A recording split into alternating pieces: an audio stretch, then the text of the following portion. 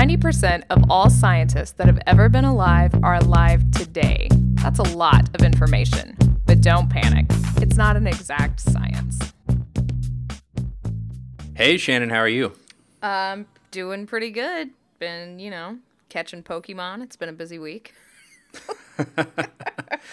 Oh, I guess you should drop some Pokemon, whatever you drop, in geologically interesting places so your students might actually go see them.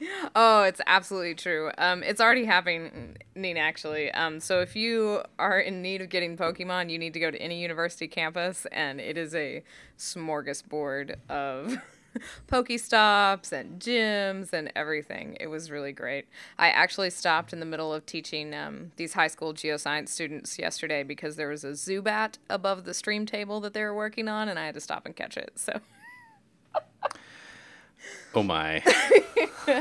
But I haven't been as busy as you have been this week.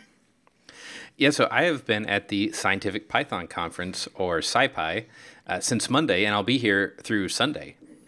Oh, so this conference, Scientific Python, I will tell you what my visual of it is. It is of, like in WALL-E, where the people are riding around on the chairs and not speaking to each other, but they're just on their computers. Is that what's happening? That's what you would expect, maybe, but no, there's actually a ton of interaction going on here. There are people buried in their laptops, but when they're not buried in their laptops, they are discussing coding, best practices, and all these wonderful things with each other over any kind of beverages or Tex-Mex. So how many people go to this conference? There's over 600 people here this year. Oh, wow. Is this the biggest one you've been to? This is the biggest one they've ever had. That's awesome. And almost half of those people are first-timers this year. Oh. I think that just points to the whole fact that, this is why you need to pay attention to computers a little bit, right? Yes. No, there's so many tools growing up in the ecosystem, and I know we've talked about Python before on here, and I've gone on about how much I like it and how much I think people should learn it. So I won't go into that digression again, but this is really just a wonderful place for scientists that use Python and developers that develop code for scientists to use together and discuss things. That's really cool. Are there a lot of people there that are new to Python? Is this something that someone that's just interested would go to, or is this really a, heavy users type thing? Well, so there's really the whole spectrum. There are people that started Python maybe a couple weeks ago, or maybe when they got here, because the first 2 days of the conference are tutorials, and they have everything from I have a computer and I want to Python, to you are going to teach people how to Python, or you are going to learn about the advanced features of this dynamic equation solving package. So it's the full range. There are people that write the packages that are sitting here, giving talks, showing off new features, and helping people, and there are brand new people as well. That's really neat. Is this an accessible conference then for everyone? Or I know some of these smaller conferences are really expensive to go to.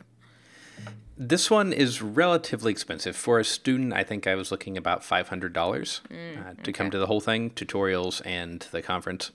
Mm-hmm. But I think it's worth it. It's my favorite conference of the year, and there's a lot included with that. They have all kinds of receptions, job fairs, happy hours. There's food everywhere. I was talking to a gentleman that works for a corporation here, and we were just out in the afternoon in the hallway on a break from one of the tutorials, and I said, "Oh, yay, it's Swedish Fish Day." And he said, "This is the only conference I've ever been to where they feed us like children." And it's true. In the breaks, yesterday or a couple days ago, there was Swedish fish. Then there will be a huge thing of Twizzlers or jelly beans, or there's all these wonderful kind of candy that's just sitting around in the hallway. There's breakfast included. There's all kinds of food everywhere. It's wonderful. I will say that this description is not helping to, I won't say, rise above, but my image of coders just, with Pop-Tarts and Hot Pockets sitting around. Yeah. But that's okay. That's still super awesome. Are there a lot of students then at this conference? Can you gauge that? Yeah, I think there are quite a few students, and there are a lot of people that are on the PhD track. There are a lot of people that have just finished their PhDs that are maybe still in academia. Maybe some of them have gone full-time into doing software. There's just a huge range of ages and backgrounds and everything, really. It's a great mix. It sounds like a nice way to sort of get out of your box a little bit too, even though, it's obviously all about Python, but as we talk about and can't emphasize enough, the need to talk to people who are not doing exactly what you're doing in order for you to, recharge and get some new ideas, right? Well, yeah, and there have been several sessions, so they group Earth and space science together. Okay. And that's fascinating because you'll hear a talk from a geologist followed by a talk from somebody that did path planning for the Mars Curiosity rover in the same session. And then you hear a geophysicist say, but can I use that integration routine that you just developed to solve orbital dynamics problems to solve my electromagnetic geophysics problem? That is super useful. Right. So it's really great, and I've actually got a couple of examples. I did get to give a talk this year, which is my first time giving a talk. Oh, nice. It was actually right after the keynote on the first day, so it was the first session-specific talk, so that was fun. Scary. Yeah. The videos normally go up. They do all this and put the videos on YouTube.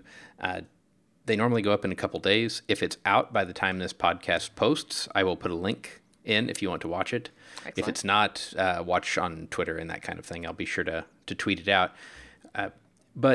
So I gave this talk on friction modeling, and I think that was relatively well received. I had a lot of fun doing it. But there was a talk this morning about a Python package that is used for spacecraft navigation, hence the example I gave a moment ago. Mm-hmm. And I thought of you, Shannon, because the package is named Monty. Excellent. Yes. So Monty Python, obviously, we don't have enough puns in software. That's so good. I definitely appreciate that. Yeah, and there's so many cool new things. In fact, there was also a talk that I just very recently got back from Lindsay Hege talking about trying to make educational materials development and dissemination be like that in software. Okay. So you don't write a textbook and then somebody else does a derivative of that textbook. And in your textbook, if there are problems, it's hard to get corrections out there. And it's only reviewed by a couple of people before it gets published and all these problems. Mm-hmm. So they've been working on ways of taking software best practices to do things like documentation, automated testing, deployment, issue tracking, and develop educational resources with those strategies in mind. So using templates, using things like GitHub to track issues, having figures in the tutorials be automatically generated by code from data. And one of the coolest things I thought was they've set up a repository of equations. So if they want to reference, say, Faraday's law, they reference it back in that repository. So say somebody comes back and says, you have a typo in Faraday's law. They fix it in the repository, and that change automatically propagates throughout all of the tutorials and examples. So is this for like experiments or for just any kind of teaching? This sounds really different.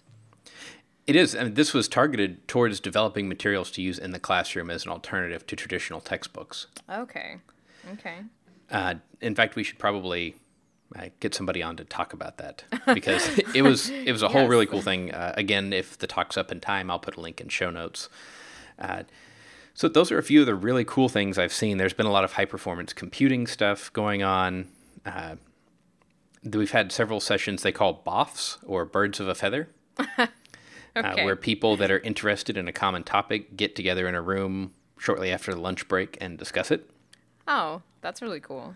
That seems like forced gets-togethers that are really going to get stuff done, as opposed to just hoping you're going to see somebody in the hallway and have a conversation. That's pretty neat, actually. Well, yeah, and I was talking to somebody that does operations for Project Jupiter, the Jupyter Notebooks, and they're saying, well, what makes... I said, this is my favorite conference, and they said, what makes it like that? And I think the best answer I could come up with, actually, you already hit right on the head, was things happen here.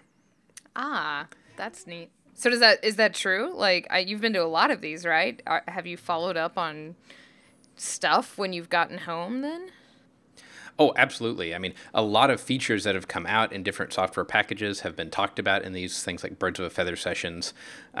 I've learned a lot at these conferences and gone back and implemented it in things that I'm doing almost immediately. So it's had a huge impact on me. But there's just, you hear somebody say there's a problem. For example, several years ago, that a popular data library called Pandas didn't have a way to handle geospatial data. And a small group of people sat down and during the sprints wrote GeoPandas. So that itch was scratched within a week of us discussing it. Wow. Okay, yeah, I would say that's definitely different than a lot of other conferences. Yeah, it's less of a here is where I'm at in my multi-year research program. Right. Mm-hmm. More of a here's a cool new tool. Let's figure out how to apply it and how to make it better. So this is interesting to me, and hopefully to some of our listeners that don't go to a lot of conferences. We always talk about the big conferences that we go to, right? The American Geophysical Union and Geological Society of America, and these are thousands of people. Do you think that stuff gets done at SciPy because of the small number of people, or is it just the people in general? I think the small number might help. It's been growing every year, and I haven't really seen a change in that. So I think it has to do with more the culture of there are people out in the hotel courtyard at 1 a.m. that are still hacking on a problem. That's really awesome. Obviously, that's fueled by festive beverages, I'm guessing, which is the common denominator of all geoscience conferences. Well, I think around dinner time that might be true, but you'll see people, there are small cans of Coke and Diet Coke and all this sitting out next to the Swedish fish and jelly beans. And you'll see people open up their bag or cargo pants pocket and just start raking them in to make it through the night. Oh my gosh. Yep, that also goes straight into my this is how coders work. Yep. You're feeding the bias I have. That's pretty good. And one other talk that I've heard so far, and I want to point out, there's lots of talks going on that I didn't get to see, and there's still lots coming up. But one other one that you should check out, and might be linked, might not be if it's out in time, is reproducible one-button workflows with Jupyter Notebook and Sconds by Jessica Hamrick. It was a really cool way to show how you can, with one command, run all of your data analysis notebooks, at least what's changed, handle dependencies, make figures, and remake the LaTeX file for your paper all in one wonderful system. Wow. I think we definitely need to revisit this sort of topic, because I will say that, with GSA coming up and looking at abstracts in the last week or two, there's been a lot of email attachments going around that were, final abstract, final abstract.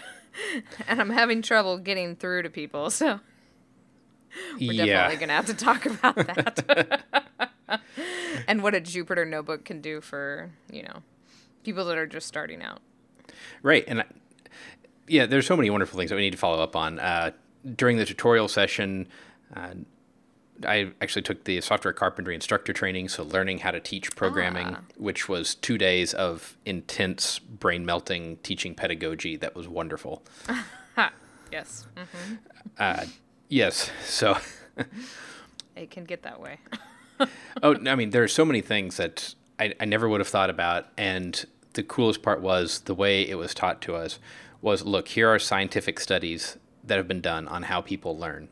And we're now going to take those and apply it to how we teach coding. It's not, I found this works well in my opinion. It's, here's data.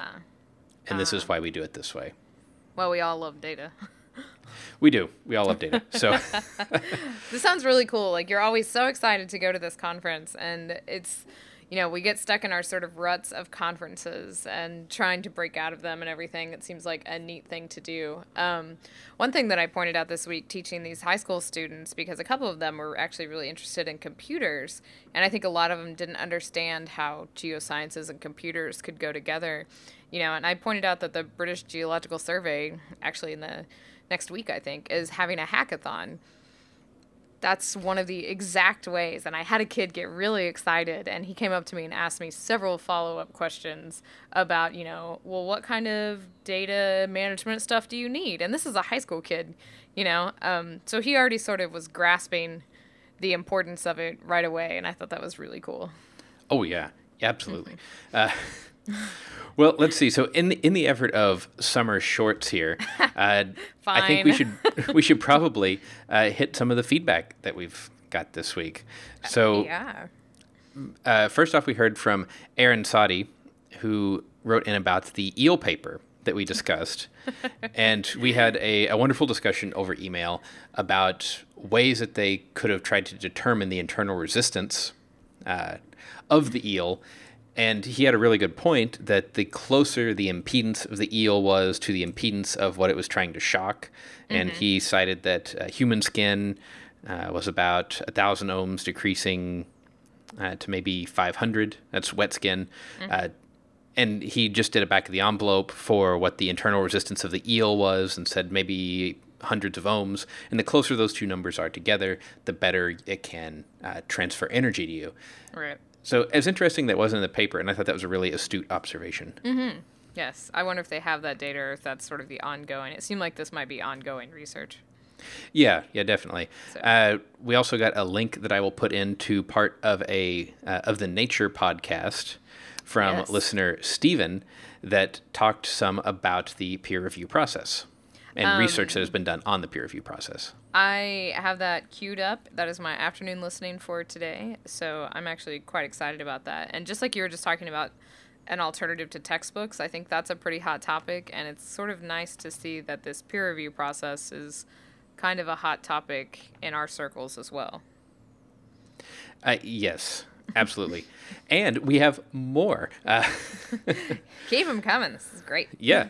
We heard from listener Jenna, who said that she had recently found us and was catching up and really enjoyed the earthquake magnitude show, and as well as our interview with Kaya recently and the We Use Statistics show. So that's fantastic. Well, you left out that Jenna has offered to do some interpretive dance of geological processes for us as well. Oh, yes, absolutely. I'm excited about that. Well, we do have a chance coming up for you to give us more feedback and maybe win some prizes.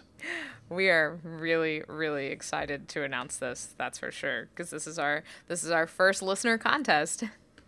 Yes, so don't disappoint us. This is going to be a lot of fun. If you've ever listened to the NPR show Wait, Don't Tell Me, there's a segment at the end where they read news-related limericks and the listener has to fill in the last word or phrase. Right. And we're not doing that per se, but you're going to write limericks for us because we need to read stuff and we're bored and we want really good limericks. Now, obviously, limericks can go downhill very quickly, so as Click and Clack would say on Car Talk, it should not rhyme with Nantucket. These have to be able to be read on the air, but other than that, anything geo-themed is fair game. Right, exactly. We don't want to bias you, so anything geosciences that strikes your fancy, and you definitely don't have to be a geoscientist to write about the Earth, so I'm very excited to see that we get some really good limericks, but we have prizes too. This isn't just for fun for us. Yeah, so we actually got an email from Chris of Taylor Custom, who makes these really awesome sculpted then cast keychains, pendants of scientific, he says fun and accurate science gifts. So they're correct things like sedimentary sequences or the heart or all these really, really cool things. We'll put a link in the show notes, taylorcustom.com. You can go check out some of his products. And as a science enthusiast, you have to appreciate the accurate part, right? Because you see these like cool sciencey trinkets and then you're like, are you kidding me? That's not how the South American coastline is, when you but these are really amazing, especially the stratigraphy keychain. My fave, hands down. Lots of people are getting that for Christmas, I already know. Yes, and there is a magnetic Earth necklace on the website where you can pull the Earth apart and see the layers. You also have tectonic plates marked on it. Let's see what else is on the website here. We've got some trilobites. There's a plate tectonics keychain. That's actually one of my favorites there. So really, really cool stuff. And you should go check out his website. I would never have thought you could put a subduction zone on a keychain, but there it is. Yeah, but like you said, there it is. So these are really cool. You should go check out. We'll have that linked in the show notes. But be thinking about what you want to do for your Geo Limerick and send it in to us. We're going to give you about 4 weeks to do this. So you've got a month. But we really want some great ones. And we are not going to judge these by ourselves because we might be biased towards a particular topic that we like. So writing an earthquake one is not going to get my vote necessarily. We actually have an English person coming on to help us with the judging of these limericks. Yeah, John and I thought this would be a good idea for sure because we certainly have our extreme loves in the topic of the geosciences. So we're really excited to have a professional limerick judger, right? Yes, so we will have Katie Shearer on, and we will read the winning limericks, and then hopefully, with your permission, if you would like us to post your limerick on the website, we will definitely do that as well. Just make sure you say whether we can post it or not, and whether we can post your name with it or not when you send it in. You can send your limericks in to us at the normal email address, show@don'tpanicgeocast.com. But we'd love to keep getting more and more feedback on the shows. This is getting really fun because every show we've got really great and insightful feedback from folks. Yeah, not to mention ideas, and let us know what you're interested in because we definitely want to cater to that and break out of our earthquake magnetism realms that we get stuck in a lot. Yes. Well, I guess that means it's time for everybody's favorite segment of the show. Yay! Fun Paper Friday. And I've actually had a complaint from a listener that the cowbell is gone. All right, that's it. I'm going to the ranch store then. Ranch store it is. I will bring this back. Okay. I've got bear bells, but they're just not the same. So you found this article for us, Interference Puts Satellite Data at Risk by Alexandra Whitsey. Right. I thought this was interesting, mainly because I know you like satellites, and I know I needed something to grab your attention since you're having so much fun at SciPy. And this is actually a prescient topic because the next upcoming conference next week is the American Meteorological Society conference, where they're actually going to discuss this because there are some problems with transmitting satellite data and with the Pokemon game. I guess you could actually say that. Yes. So the Federal Communications Commission, the FCC, governs the radio spectrum. So there's only so much space in the electromagnetic spectrum that we can shove data through. Right. Especially with radio. So they have divided it up into all of these different bands through what they call the band plan, which sounds like something music related. Yep. But the band plan says what services can use what portions of the frequency spectrum. And it turns out that where the weather satellite data, the NOAA-operated satellites, like the geostationary operational environmental satellite, yes, GOES, where they send data back actually has some overlap with cell carriers. Right. And so the small amount of overlap that's there now actually has caused problems. And this is sort of the big weather phenomenon. Last year we had Hurricane Patricia, and it was moving super fast towards Mexico. And this was in October, so sort of outside of the normal hurricane season, right? And then we've got this super fast, really strong hurricane. And we actually lost some satellite data because people were using their cell phones. And that's extremely dangerous when you're trying to forecast where a massive hurricane is going to make landfall. Right. And I mean, this isn't people intentionally causing any problems, right? But right. Electromagnetic interference or radio frequency interference, RFI, is a problem when you have things that are on very close or adjacent bands. And this happens to be, kind of in the 1.6 gigahertz range. But there's a plan that could make this even worse. Exactly. So we mentioned, that there's a little bit of overlap, but there's actually a company that is trying to get the FCC to open up a larger range for them to use for their cell phone services, and that actually overlaps with most of the ranges that we use with these ghost satellites. And so we've already seen interference, and now they want to open it up even more so. And there's actually going to be a public forum during the AMS meeting in Tuscaloosa, Alabama next week. It's the 21st of July, discussing this because forecasters, reasonably so, have a lot of trepidation with the FCC letting this private company do this. And when there's an emergency, this could cause some real issues. Yeah. I mean, wireless communication has done so much for meteorology, as is pointed out in this article, but we don't want to lose it because it's not just, well, we don't get data. It's actually people could lose their lives and or property because we don't have that data. Exactly. We're not talking about fuzzy satellite pictures. They're talking about lack of retrieving a picture at all. So it's not just a little bit of interference that makes it hard. It's complete lack of getting it. And why put these multi-million-dollar satellites up if we're not going to be able to utilize them to the fullest potential, especially in life-threatening situations? Well, and it's not even just satellite data because there are sensors all around, especially things like ocean buoys, that there's no Wi-Fi in the middle of the Pacific. Yes, not yet. So they have to relay that data back, and the way they do that is through these satellites. So we're talking about more than just Earth imagery. And, I mean, that's definitely a huge problem. It causes data gaps, which are all kinds of nightmares. But we're talking about visible pictures, infrared pictures, all kinds of multispectral data that when it's gone. So there are a few proposed solutions to this. We could have a more restrictive band plan, which is always harder to do. Right. There could be restricted zones around receiving stations, so you couldn't have transmitters of some power on some frequencies within X miles of a receiving station, or having distributed receiving stations. Right. As you said, sort of alluded to earlier, I think it's harder if we said, okay, go for this. It's harder to sort of take that away, and no one wants there to be a loss of life because of this. So I hope that, and I think that this is echoed in the article, that, we take a long time and we actually really investigate this before we move forward on anything, because it seems like it could be a pretty big deal.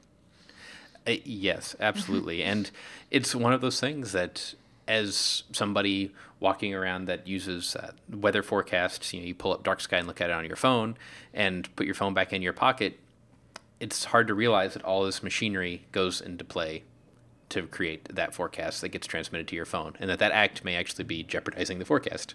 Right, exactly. So the next time your phone locks up and you can't catch that Pokemon you're looking for, maybe you should not complain so much and just be glad that you can get to that Pokemon at all.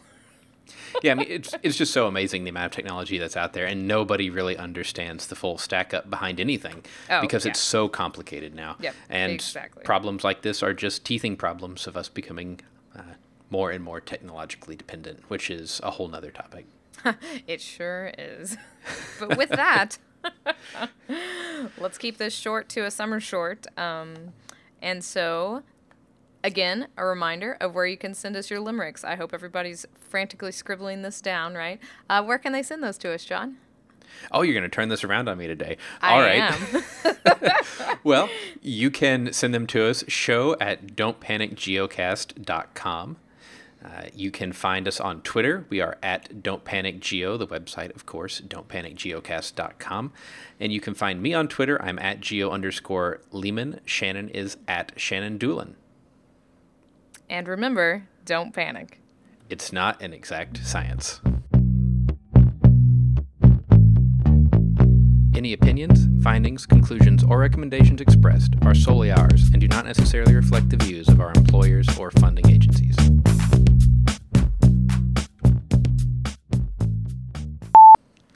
I don't think we've ever done that. Nope. I was like, is he going to say it? Is he going to say it? Nope. You reversed it on me. I'm going to reverse it on you. That was scary. I'm sitting here gloating and being like, is he going to remember all those Twitter emails?